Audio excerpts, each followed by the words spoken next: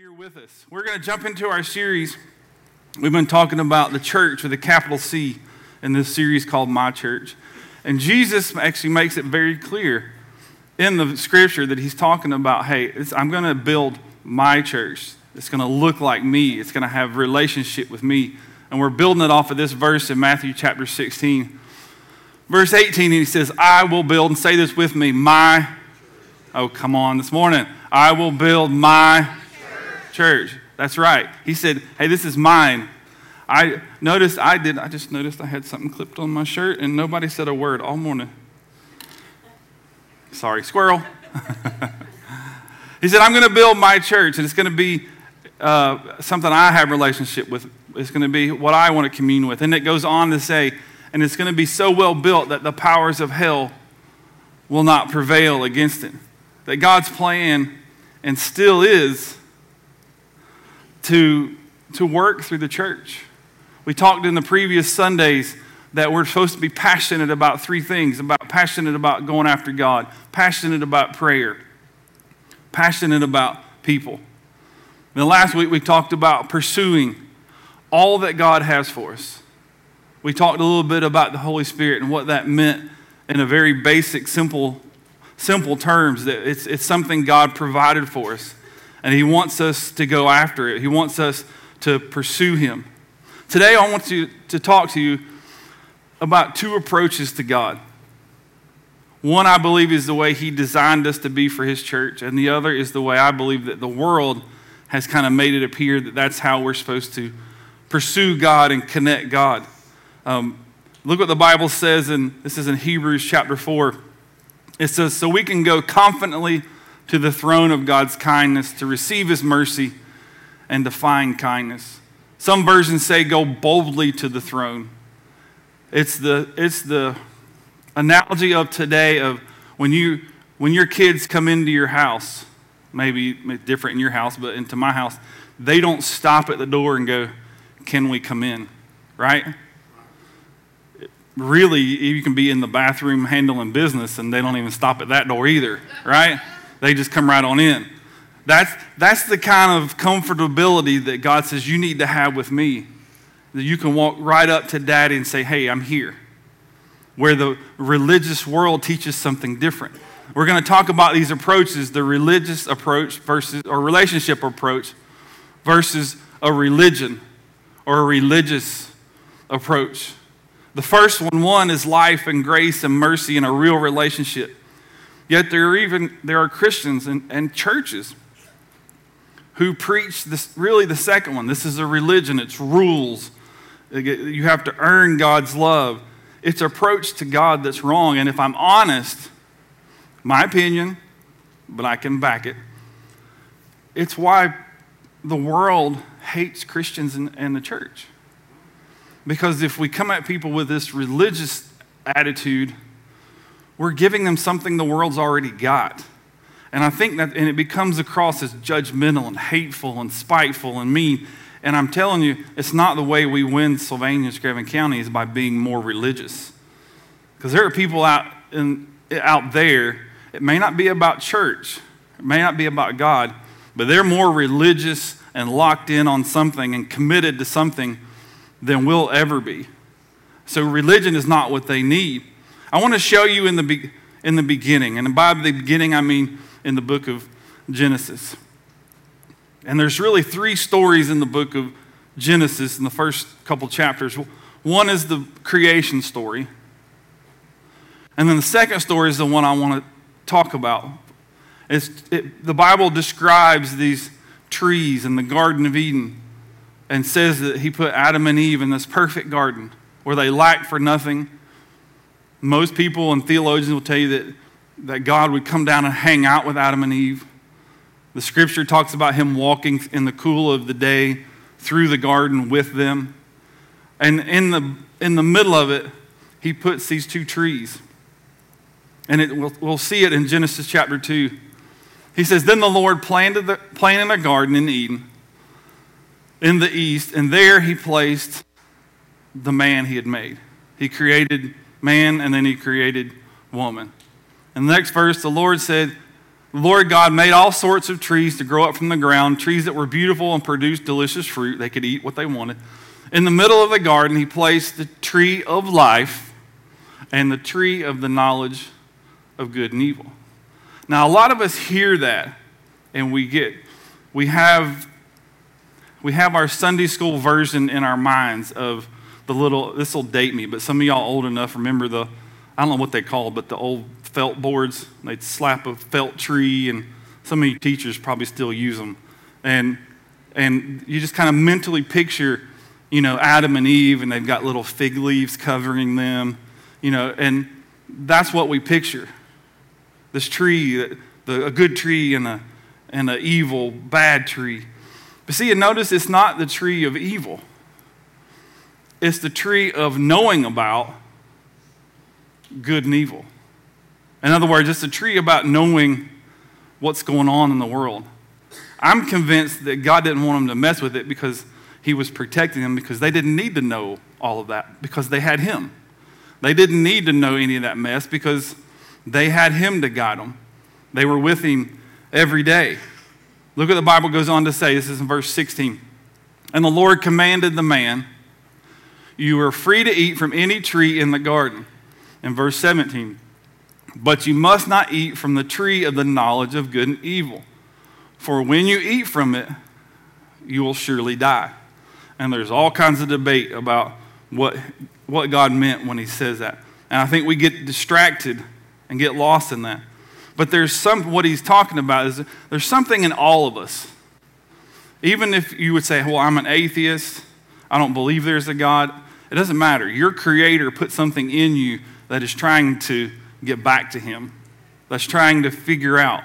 It's the same thing as if I had a friend who didn't know who his earthly father was, and later in life he found out, and there was just something in him driving him to just know who it was and know who this person was. Well, the same thing is true with us and God. Now, here's the third story in the 1, 2, 3. The third story is the devil trying to derail Adam and Eve and their relationship with God, trying to pull them away. The same thing he did then is the same thing he's doing now. Look what it says in chapter 3, now verse 1. Now the serpent was more crafty than any of the other wild animals that the Lord God had made. And he said to the woman, did God really say? These are the words that the devil still echoes today. He's doing nothing more than trying to get you to question the very word of God. And he looks at Eve and said, did God really say?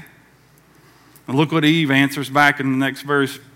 The woman said to the serpent, we may eat from the fruit of the trees in the garden, but God did say you must not eat from the tree that is in the middle of the garden, and you must not touch it or you'll die.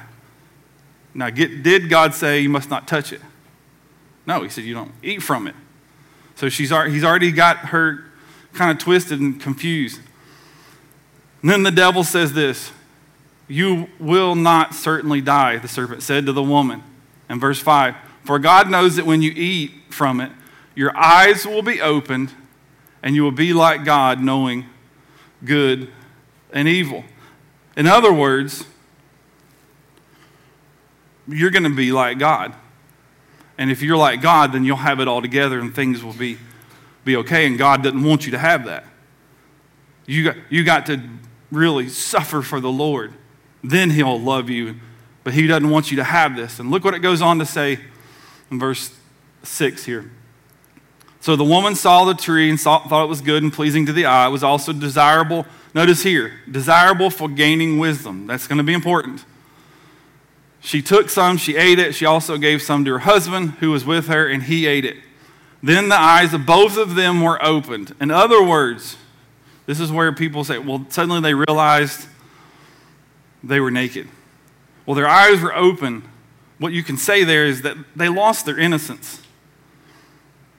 That even as children, when children are growing up now, sadly, at an early age, they're finding out the evils of the world really early. Whether it be social media or people injecting it intentionally into kids' materials and kids' TVs and kids' shows. And Adam and Eve went from completely innocent to Now they're seeing the world around them for what it is, the good, bad, and the ugly. And they realized they were naked, that their eyes were open, they lost their innocence. And then the other thing the devil is still pounding us with today, realizing that they were naked, they were ashamed. That's why they decided, with all the Bible verses you see when they made fig leaves and tried to cover up, they suddenly realized, I've messed up. And they were ashamed. And this is what religion produces. Religion produces shame. Relationship produces freedom. So I want to give you quickly, I'm going to give 4 big differences between a relationship approach, the tree of life, and a religious approach, the tree of the knowledge of good and evil. And the first one is this. A religious approach, the answer is always you get to God by doing more. You have to serve more, suffer more, give away more, beat yourself up more, be more condemned, feel more and more terrible, deal more and more shame. That's what the religious world teaches us. The relationship approach teaches this. Just receive what God's already done. You don't have to do anything. Open your arms and receive it. Nowhere in the gospel does it say you have to do all of this stuff or anything else besides just go, God, I receive it. I receive that Jesus died for me. But God, you don't understand, I'm a sinner. I messed up. You should have seen what I did last night. You should have seen what I said last night. You should have things. God, do you know my life? And the relationship approach says, God says, yeah, I do. But come on. Come on anyway. The Bible says in John writes this, that you study the scriptures diligently. See, when we read that thinking they're studying the scriptures to get closer to God, or it brings me closer to God, and it teaches you more about him, but here's Jesus saying to the Pharisees, you memorize these things, and you think just because you can memorize and you can quote the whole Bible from, or for us, it'd be quote the whole Bible from beginning to end, that you're going to have eternal life. And Jesus says, no, you're missing it. That these very scriptures, they're talking about me. I'm right here in front of you, and you're arguing about Scripture, what it means, and here I am in front of you. The next part of the verse says, yet you refuse to come to me and have life. You see, religion and religious people love to measure. Anybody know somebody that's religious or judgmental? They love to measure. They're the one, and sadly, there's Christians. And over the years, I've had to try to bring some correction to some because they walk into a room, chest out. I prayed for 2 hours this morning. How long did you pray for? Well, this morning my kids were screaming. Life was tough. I said, hey to God in the morning. I hadn't prayed since. Well, you need to pray more. How much did you read your Bible this morning? Well, I read the whole New Testament this morning before I ever got out of bed. Well, great. I didn't get to my Bible. Well, you should, because God loves you because he reads. That's not true. God doesn't love you because you read your Bible. He loves you to read your Bible, but he loves you because he sent his son to die for you. There's this idea that we can measure, and that's why people hate religious people, because they're judgmental. You got to live up to my standard. Well, I love all you guys dearly, but it's not your standard that I'm worried about. It's not what you ask of me that is priority in my life. It's what God says.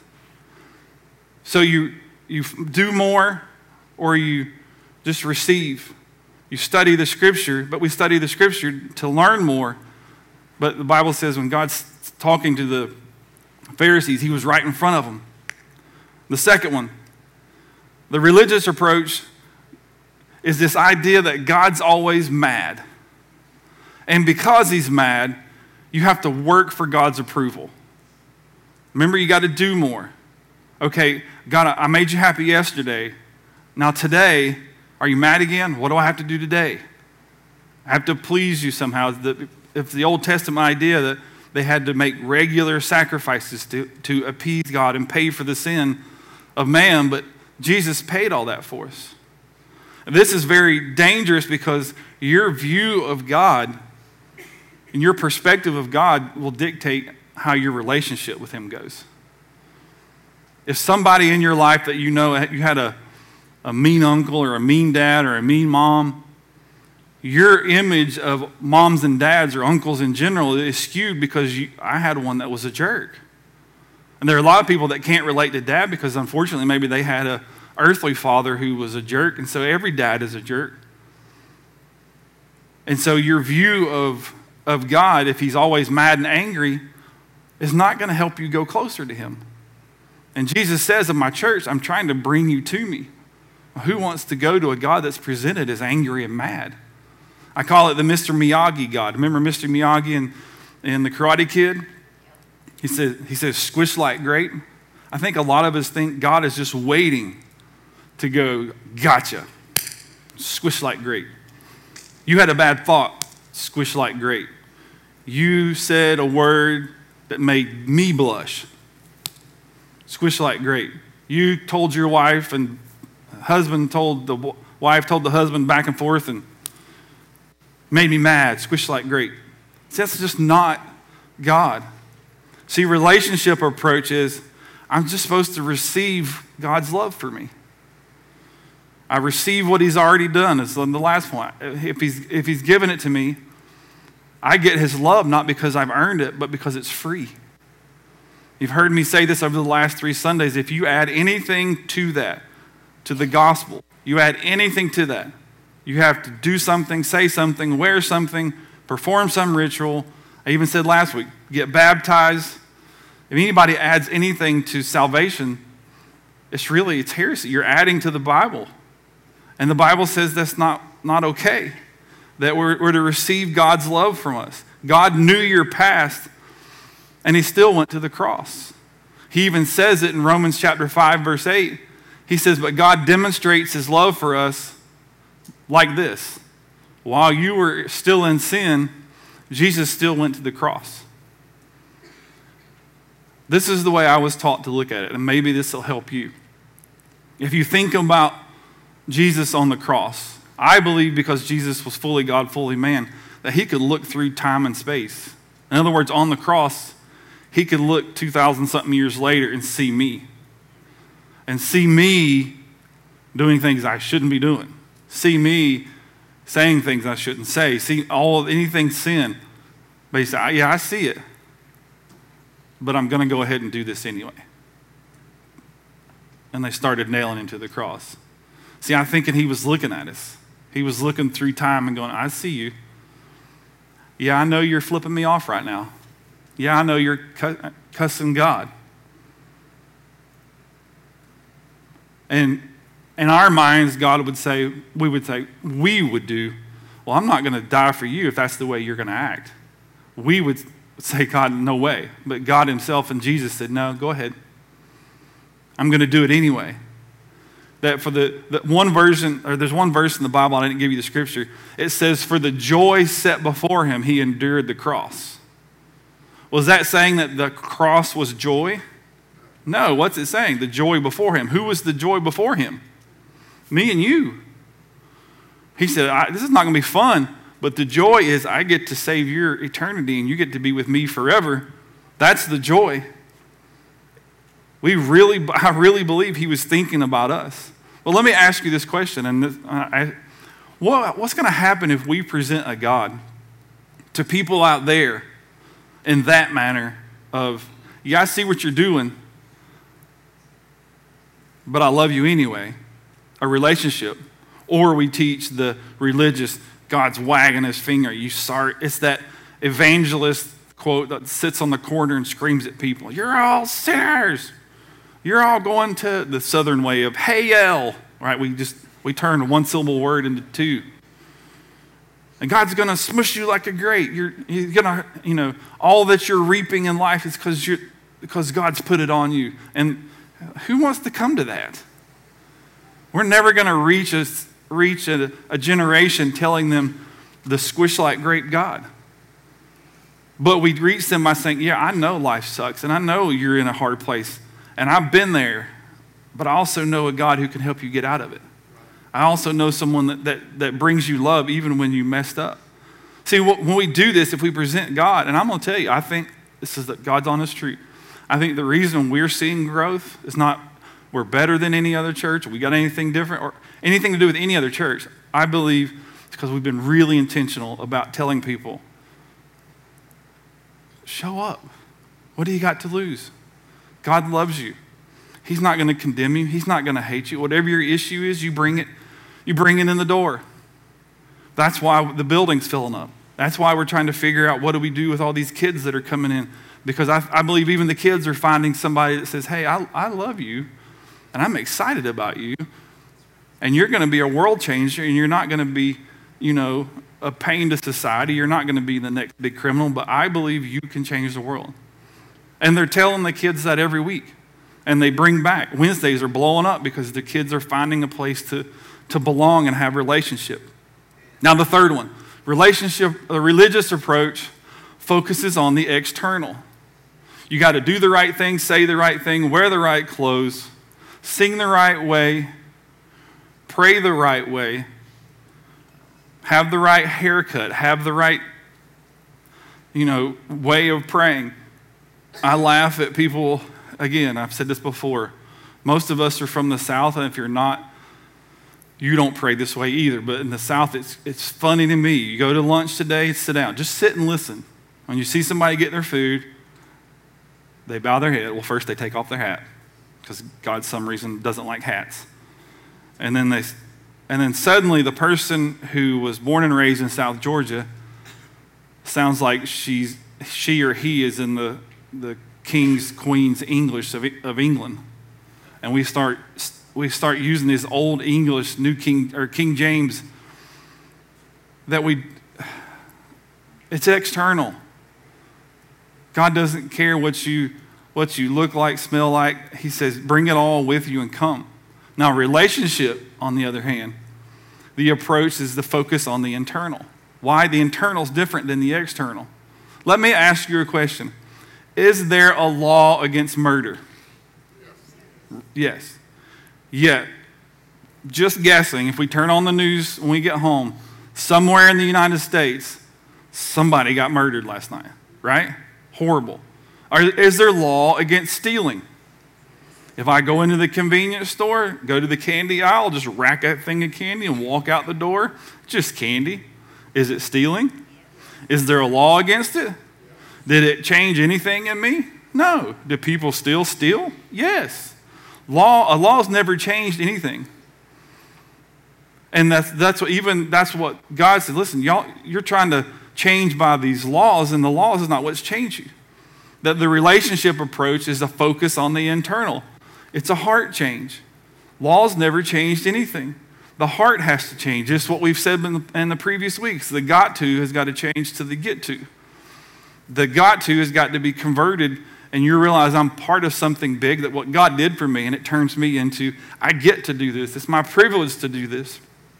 Look what the Bible says in 1 Samuel. It says, don't judge his appearance or height, for I've rejected him. In other words, you think this is the college recruit you want. This is the 5-star, this is him. And God said, no. He was talking about King David. He said, the Lord doesn't see the things the way you see them. It says, people judge by outward appearance, but God's looking, all I'm asking you to do is have a heart change. And the heart change comes when we says, God, I'm going to receive your son, and I'm asking him into my heart. I'm asking him to help me start changing. And that's what we tell people. Listen, I'm not asking you to come be perfect. I'm coming to ask you to change. That's why we see on all of our stuff. I'm coming to ask everybody today that you take one step.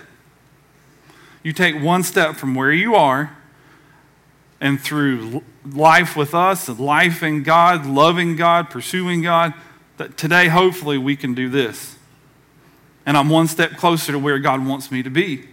Because if I don't, I have this religious thing, then I feel like there are people that tell me all the time, listen, Clint, I want to come to church, but I can't come in there because of all this stuff. The building will burn down.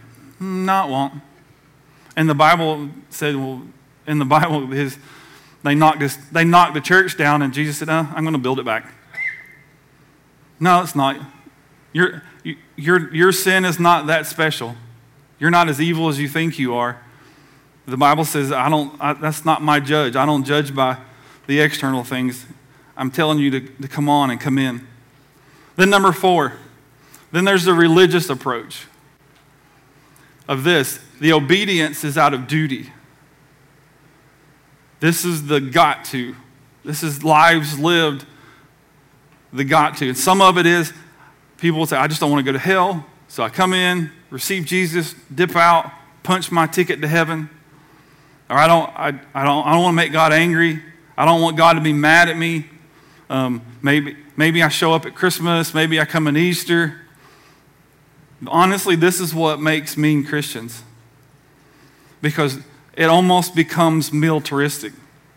And for those of you who have served and are serving in the military, not only thank you, but you will all identify with this. Have you ever had a CO come to you and say, would you like to? No. No, they don't. Even the nice ones. They don't ask you to do it. They what? They tell you to do it. Well, that's the way we come across as Christians. You need to be in church. And they just, people throw up a wall and, well, why? What? What are you judging me? What are you looking at? Instead of, hey, I was in the place where you are. You need to come hang out with me, because just bring them with you. Bring them into a place where they can find the same thing you did. The religious approach is just duty. The relationship approach, it's the Chick-fil-A approach. Anybody else annoyed by the Chick-fil-A people? It's the most brilliant, Mr. Kathy, it's one of the most brilliant things they did, because everybody knows it, even hateful people, that you walk in the door. Now, honestly, I really don't think I believe it every time I walk in and they say, my pleasure. I'm like, you don't even mean that. But see, the relationship approach to God is not that I got to, it's the I get to. God asks things of me, and I get to go, my pleasure. Hey, Clint, I need you to change this in your life. My pleasure. Guys have heard me say this before, but I wanted to show you a picture on the screen here. This is the sign that's above the office door when we come out of the office into the foyer. This sign that says it's a privilege to serve on this team, and thank you, God, for choosing me. See, I didn't do something special. I don't have anything special that you don't have. I just know God chose us. And the Bible says in 1 John 5 that loving God means keeping his commandments. And his commandments are not burdensome.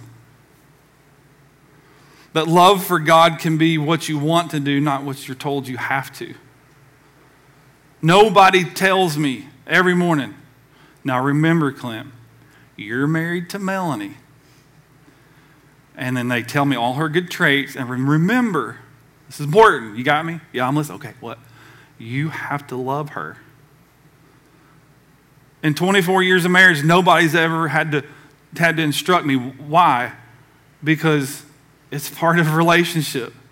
It's what we've built on for 24 years. It's love is not a got to. It's that I'm blessed and I get to. It's not being told. The religious side is you can't, stop, don't. That to me doesn't bring anybody freedom. That when we present God in church as, let me tell you what God lets you do. And we talk about God as what you get to do, not what you can't do. And that's what the religious approach just hurts us in that. So real quick, give me 8 minutes and we'll be out of here. I'm going to give you how we walk this out. How do we walk this out? How do we walk out the relationship tree of life approach and stay away from the tree of knowledge of good and evil, the religious side? The first one shouldn't have to be said, but I'm going to give it to you anyway. And that's this. Just love Jesus. Love Jesus. Guys, I know this sounds mushy and it sounds soft. Get over it. Just fall in love with God. Fall in love that you want to talk to him. You want to read your Bible. You talk about the things he's done. Think about what he's done for you. We sang that song, I trust in God, my Savior, the one who saved me. Even when you're a pastor, at one of the lowest times in my life in the last 20 years, stood right out there in the parking lot and told God where he could stick it because I was done. And God just pat me on the back. It's okay. You're going to repent. We're going to move on. Church is going to grow. Yeah, me, right out there. I can take you to the parking lot where I stood, the parking spot. If anybody's parked in the second spot against the grass, be careful. That's where I was standing. Just fall in love. And I had to just fall in love with God all over again and realize this is bigger than me. Think about what he did, that he's my friend. The Bible says in John chapter 14, if you love me, obey my commandments. Now, this is where religious people get this wrong. And I'm going to ask you, what side of the comma do you fall on? I love you, God, I'm going to obey your commandments. Or is it, obey my commandments and prove to me you love me? I no longer have to prove to her that I love her. And I think a lot of people, we live life thinking, well, if I do this, then that's going to show God I love him. No, I do what I do because I love God and I realize what he's done for me. One version in 2 Corinthians says this. It says, for Christ's love compels me. It pushes me forward. It pushes me closer. It pushes me. Today you'll have teenagers going out to go through the city and county and just go show people some love. That I have to believe they're compelled because they realize, hey, I've got something that God did good for me and I want you to know about it. I've got something that even I messed up and he forgave me and he'll forgive you too. Christ's love compels us. The second thing is that we respond to sin with life. We respond to sin in our own life by saying, God, forgive me. He loves you. He forgives you. I believe he breathes life back into you when we come back. But even our relationship as a church to people, that when we're not wagging our finger at people. Let me put it this way. This will be a more current term. What are we going to do? People come through the door. They're messed up. Maybe they're on drugs. Maybe they've been cheating. Maybe they've been stealing. Maybe they got issues. Maybe it's internal. We can't see it. Maybe they have to have it on their sleeves. Years ago, we had some guys that we had a permission from I guess it was the sheriff's office. They had some guys here who were trustees. They were still in jail, but they came with an officer here. And he said, it's just hard to go in there because I have to wear this prison suit and I'm wearing all my... He didn't use the word crap, but he said something else. He said, I'm wearing it all on the outside where everybody can see it. And I thought, man, come in. I promise you nobody will say a word. Matter of fact, they'll probably be even more loving to you. And I was right, that nobody said a word. But let me ask you this. When people come in and they're wearing the proverbial prison suit and they got issues, just like you had issues, because don't think you got issues. Don't have issues. If you don't have issues, that's your issue. Because I got in trouble for saying this one time, but everybody has that stinks. It all stinks. Everybody. No matter how clean and how vegan or how you eat and how you eat all perfect food, it still stinks. There's people who don't. But are we going to do this? Are we going to cancel people? You don't exist. That's what we do today. People are getting canceled for all kinds of crazy stuff. Their lives and livelihood destroyed. Or are we going to care for people? Now, don't get me wrong. This is not condoning. This is not saying, I know what you're doing, and it's okay. God loves you anyway. It's that greasy grace. No. There's a time for that. But you have to love people. Look what the Bible says in John chapter 3. That God didn't go through all the trouble of sending his son merely to point a finger, telling how bad he hates the world and how bad it is. But it says that he came to help and to put the world right. This is the way you can say this. This is one for you to tweet, quote, write down, put on your refrigerator. Grace invites you to be free so that the truth can set you free. we just scream at people, you know the truth and it's going to set you free. And we scream at them with no grace. Well, they don't hear anything but some religious yeah.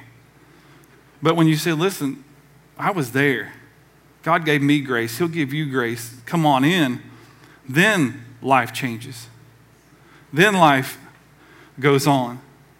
You remember the story in the Bible of the woman caught in adultery? They bring her out. It's a whole group of men, by the way. They didn't drag the man out. They just dragged the woman and drug her out, full in her birthday suit, threw her down in front of Jesus, trying to humiliate her. And that's when Jesus started saying, yeah, well, if y'all ain't got any sin, you want to throw the first rock. All the guys leave. Jesus looks at her and says, I love you. Go and sin no more. Now, is he saying, I condone what you're doing? No. He's saying, I'm going to draw you into the grace. And once he draws us in, then he says, okay, now let's work on this. I'm not condoning what you keep trying to do. I'll fix it. There's a time for truth. That grace and truth are two sides of the same coin. And if you smack people with truth all the time, it's mean. If you give people grace all the time, it's meaningless. It takes both sides. But God gave us grace to draw us in. And then the last one, ushers, you guys can do your thing. Team, you guys can come. And that is,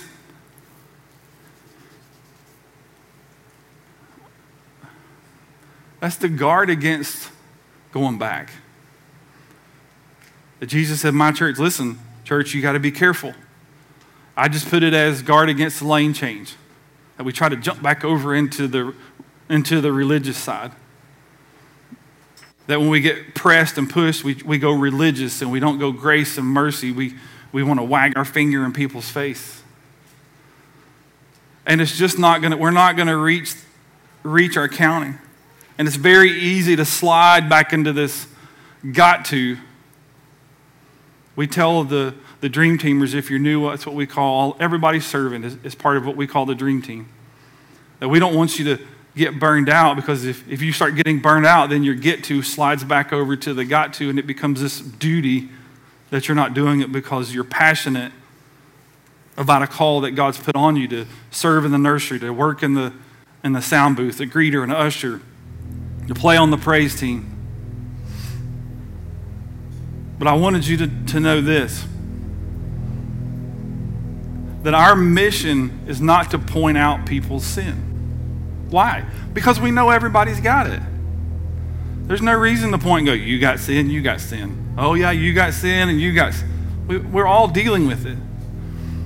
Our mission is to show them how to find freedom from it. Our goal is that, listen, I was bound up in, I was angry, I was mad, I was drinking too much, smoking too much, I was doing things I shouldn't be doing. And God loved me anyway. And He'll love you anyway. It's to show them how to find freedom from their sin. That's why we tell people, we want you to know God, find freedom. Before you do anything else, know God and find freedom. And this is why. Look at 1 John 5. That whoever has the Son, that's a capital S, talking about Jesus, has life. Whoever does not have God's Son doesn't have life. The way you have life and eat from the tree of life is a relationship. And some of us have let our relationship, we've gotten separated, and it was slid, maybe you were saved and you slid back over to the got to, or slid back over to the religious. I have found this, and you guys can stand and we'll close with this. I have found that if you find yourself being very judgmental and religious, you probably have something in your life you need to deal with. Because hurt people. Religious people need the religion of other people. And we're not going to do that. We're going to show people life and show people love. Amen? Amen. Why don't you bow your head and close your eyes. God, we thank you that this morning we can know your love, know your joy. God, for those in the room, Mr. Clint, I need to know God. I need to start this journey. That your word tells us we believe it in our heart, confess it in our mouth, that Jesus, you came, you died, you paid the price, and now you've been resurrected in heaven, changing me, that I receive all of that now. that God, I ask you to forgive me. A simple prayer like that, the Bible says that your eternity is secure, that you've started this relationship, and you need to build a relationship, not a religion. God, I don't follow the rules because I have to. I follow the rules because I get to, because your love pushes me. For all of us in the room, God, that your church will be one that is in relationship with you. This is not a religion. God, we're in no way religious, but we are passionate about being in relationship with you. And God, I thank you for it now. We thank you for life, mercy, and grace. In Jesus' name. And everybody said,